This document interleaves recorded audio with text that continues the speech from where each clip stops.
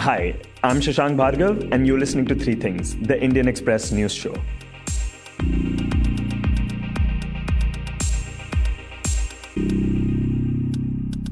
Last week, the Indian Express released the findings of a new investigation called the FinCEN files. The investigation shows how dirty money travels from one part of the world to another through big banks. This investigation by the newspaper was in collaboration with 109 media organizations in 88 countries, who had teamed up with BuzzFeed News and the International Consortium of Investigative Journalists, or ICIJ, which is an independent international network of investigative journalists. Indian Express has previously worked with ICIJ on major stories like the Paradise Papers, Panama Papers, and Swiss Leaks.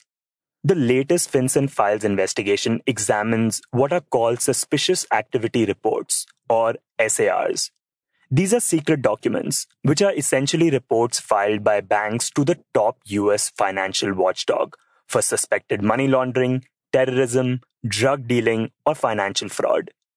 Basically, any time a bank in the US finds a transaction that is highly suspicious, it is supposed to file a SAR with the Financial Crimes Enforcement Network, or FinCEN, which is part of the US government's Department of Treasury.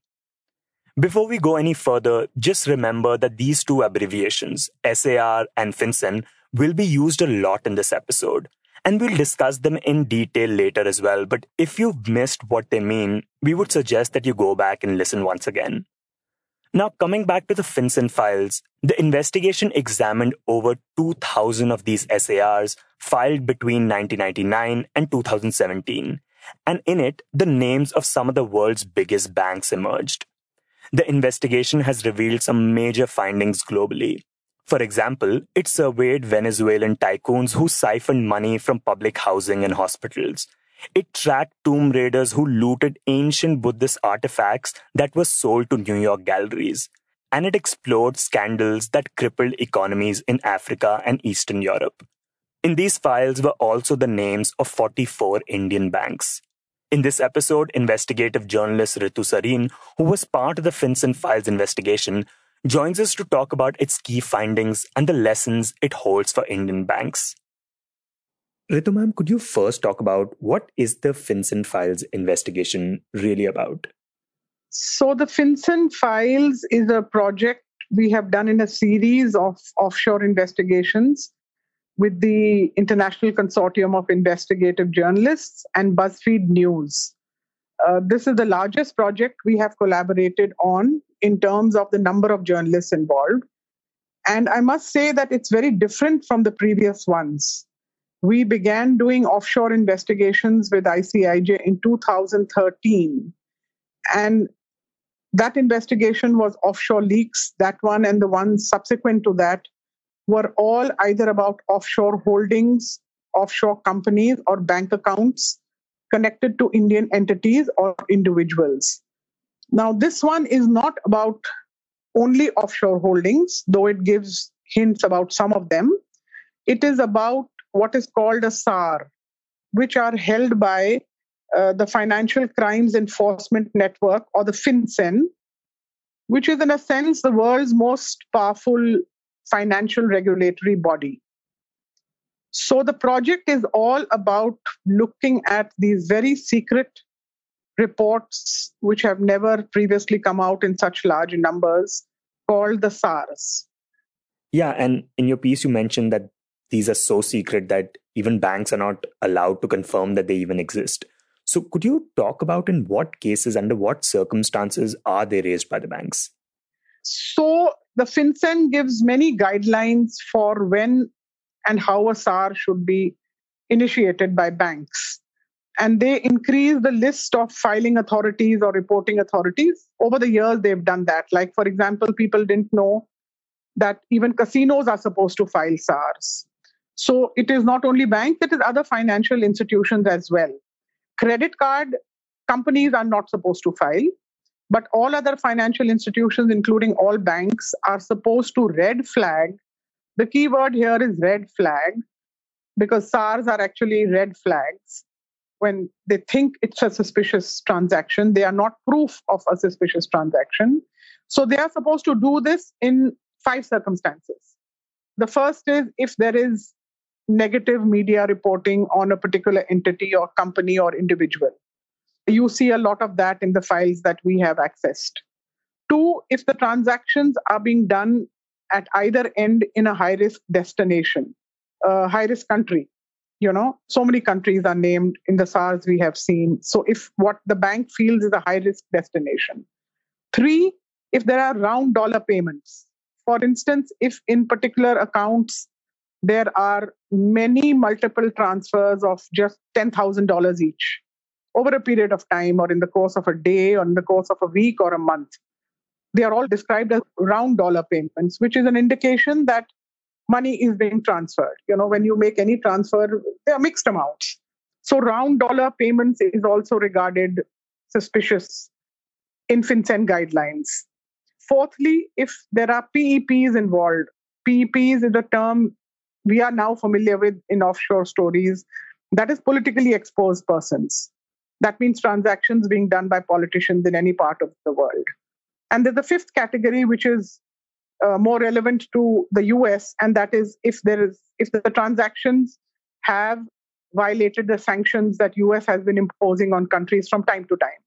So these are the 5 categories which, if the bank spots any transaction that fits into any of these suspicious areas, they are supposed to report to the FinCEN in a prescribed format within 30 days. And what incentive does a bank have to raise these SARs? There are certainly no incentives, but the incentive is that they will not be penalized if they don't file the SAR. And it is found that suspicious transactions have gone through their branches. So the regulations are very strict.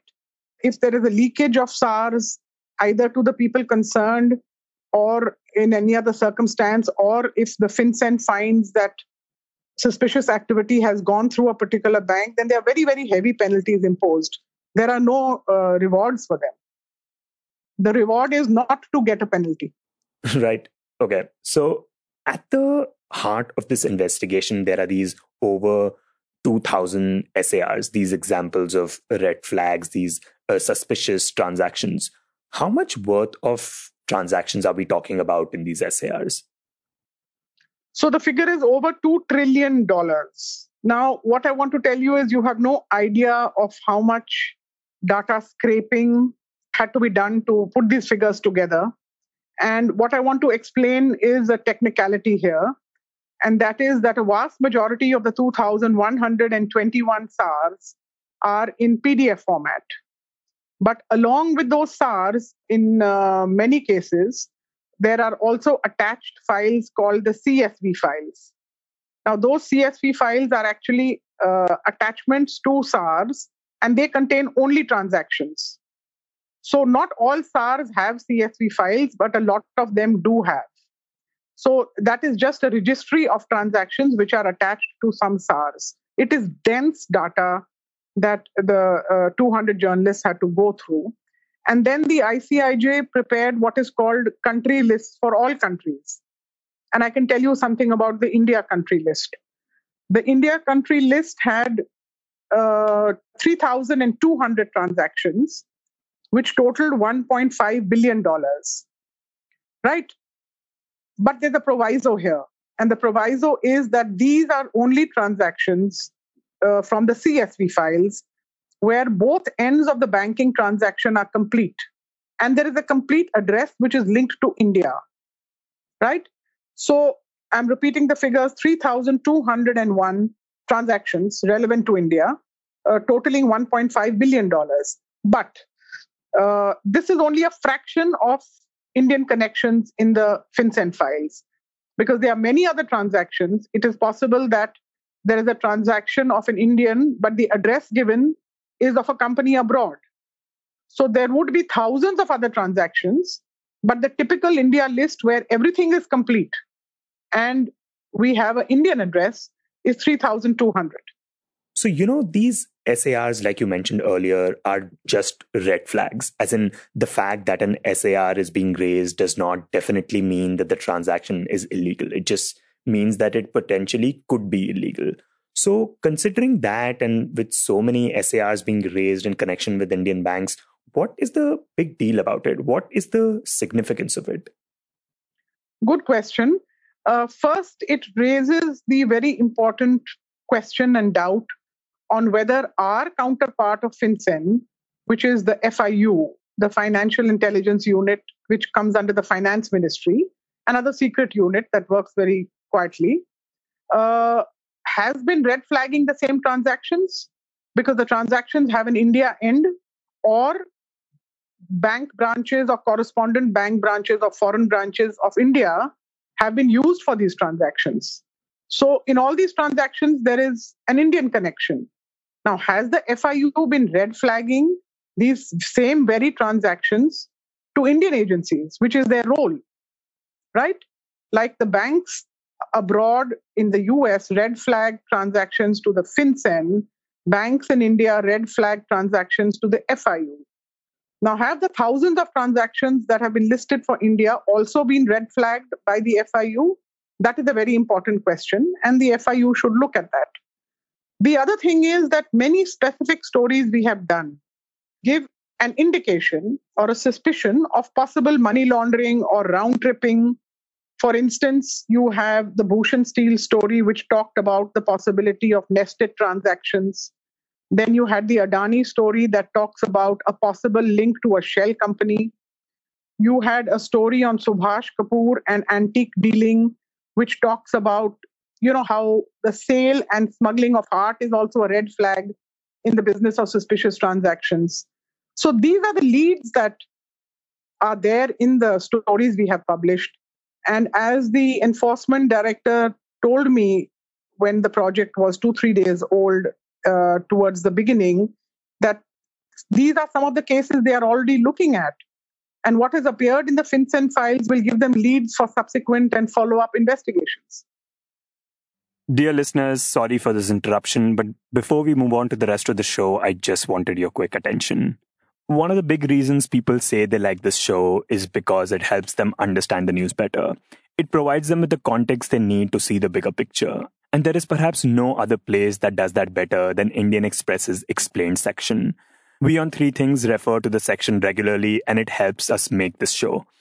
If you're a regular reader of Indian Express, you know how useful the Explained section can be, especially when you're looking for in-depth analysis by the right experts.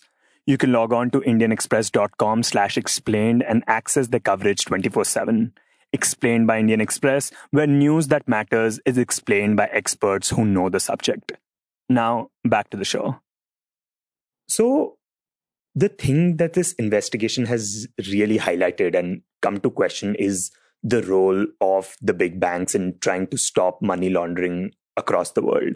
Could you talk about the name of some of the big banks involved, especially the Indian banks whose names have come up in these SARs? Yeah, so first let me talk about the foreign banks, and the amounts are huge. It is led by the Deutsche Bank, uh, JP Morgan, Chase, Standard Bank, Bank of New York Mellon, Barclays, HSBC, and the amounts in the same order are 1,000 billion, 500 billion, 166 billion, 64 billion, 21 billion, 4.48 billion of transactions which have been flagged by them. Now, in India, we have a short list of about 44 banks where transactions have been red flagged, and they include the Punjab National Bank, the Kodak Mahindra Bank, the HFDC Bank, Canara Bank, Bank of Baroda, and there are others also. There is the Punjab National Bank and several other banks. So these are the banks whose branches have transactions which have been red flagged in FinCEN records. So, okay, here is the case where all these banks, they know that these transactions are suspicious. They are clearly red flagged by the banks. So, do the banks have the authority, the power to stop a transaction like that? Because in an SAR, as I understand, the transaction is still going on, but you've just red flagged it. And later on, authorities can investigate it. But do the banks themselves have the authority to stop a transaction which they understand to be highly suspicious? That's a good question. And let me give you an example. For example, in transactions or in cases of entities who were allegedly violating sanctions imposed by the US on countries like Iran and Syria, I found a lot of transactions that were blocked. So obviously the banks have been alerted to violations of sanctions and they block transactions. So they can block. Now, a big question mark, and that is endemic in the system of global financial regulations, no organization or no regulator like the FinCEN or the FIU will talk about the impact of their SARs, of the impact of the red flags they have raised. I forgot to tell you that while in the FinCEN you have SARs, in India you have STRs. Now, how many STRs which are there in the FIU records have resulted in maybe prosecutions or resulted in penalties? We don't know. The FinCEN, like every other world financial regulatory body, never talks about the impact of the SARs. That is never done. So we don't know the end result of the red flags that have been raised. Now, could you talk a bit about the investigation itself? How did Indian Express get access to these files, these SARs? So the Indian Express has been a partner of the ICIJ in India since 1999. That is the year I became a member. And since 2013, things started getting very interesting because these global projects, these global offshore projects came up. And I have been leading the team of reporters doing each of these projects. In 2013, we did the offshore leaks, then we did the Swiss leaks, we did the Panama Papers, we did the Paradise Papers, and we did the Mauritius leaks, and now the FinCEN files. So the FinCEN files began over a year ago. The ICIJ has said 16 months. So that is the time when we first heard about a project of this nature, 16 months ago. And the ICIJ makes every media partner sign a formal agreement, which basically states that the final deadline will be decided by the ICIJ. And the main thing is that it should be collaborative. We are obliged and we are supposed to transfer leads onto other partners on the platform. So that's how it all began. And there was a meeting of the project in Hamburg this time last year, that was a year ago, when we were given the bare bones of the project and there were many presentations and we were told what the story is all about. So about 200 reporters attended the Hamburg meeting. There were 2 from the Indian Express, including me. And that is when we got to know about the project. COVID, of course, delayed the launch of the project. And it was supposed to be launched much earlier in the middle of the year, this year. Finally, it is outed. So you're someone who has previously worked on the Panama Papers, the Paradise Papers. And so when we are talking about such investigations, including the Swiss leaks, what do all these investigations have in common with the FinCEN files? And to what extent does the FinCEN files add on to these previous investigations? So if you notice, the theme we have given our series is Another Whale Lifts. So there has been a lot of transparency which has been brought in by projects like the Panama Papers, and you have seen how that impacted. When the Panama Papers happened, within a week of the story being launched, tax authorities and tax representatives from all over the world had meetings in Paris, I think, and Indian representatives from the Central Board of Direct Taxes, CBDT, attended that meeting. So Panama Papers had such an impact, such a deep impact in terms of what tax authorities do, that they met several times and they were goaded to, hurry up their investigations. And huge amounts of undeclared tax have been collected by each country, including India. Okay, so in this kind of a scenario, after this investigation, what lessons do you think Indian banks can learn from this? What lessons does it have for them? I think that will take time to play out, and we have to look for the signals very carefully. But the main lesson is that suspicious transactions are watched not only in India by our own agencies, they are also being tracked, traced, and recorded. Now we realize by the FinCEN, which is the most powerful regulator. That is the lesson. And what kind of government intervention do you think this kind of thing requires? Well, the heads of the special investigating team on black money, which was set up in 2014, the setting up of which was one of the first decisions of the Modi government, have already reacted. And both the chairman and the vice chairman gave the reaction to me and said they intend to have a meeting very shortly to discuss the revelations of the FinCEN files. But they also said that they want to do it after the agencies, which is basically the income tax investigation and the enforcement directorate, have had some time to look at the revelations. So they didn't want to do it immediately. That is the impression I got. But shortly, they would be convening a meeting, possibly in Ahmedabad, where this will be taken up. Okay, so I have one last question for you. And I was struggling to kind of phrase it, which was basically that, in this investigation, the transactions we are talking about are really huge. The banks we are talking about are really big. And I was wondering just how much does this affect like an average person? How much does this kind of money laundering, potential money laundering by these large banks affect like an average Indian person, or does it? I think if you look at all the revelations, I'm talking about, say, maybe over a decade, and you've had WikiLeaks, you've had so many other media exposes in the meantime. I think holistically, financial transparency has come to stay. For the wrongdoers, it can only get worse. And for collaborative investigative journalists, it can only get better because the next revelation or the next project or the next collaboration may be round the corner.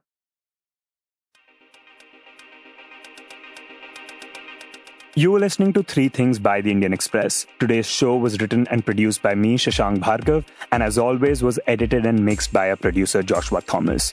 Before we go, here's another reminder to check out Indian Express's Explain section. You can log on to indianexpress.com/explain and find in-depth analysis by the right experts. It has everything you need to know to understand the news better and see the bigger picture. If you like this show, then you can subscribe to us wherever you get your podcasts. You can also recommend the show to someone you think will like it, share it with a friend or someone in your family. It's the best way for people to get to know about us.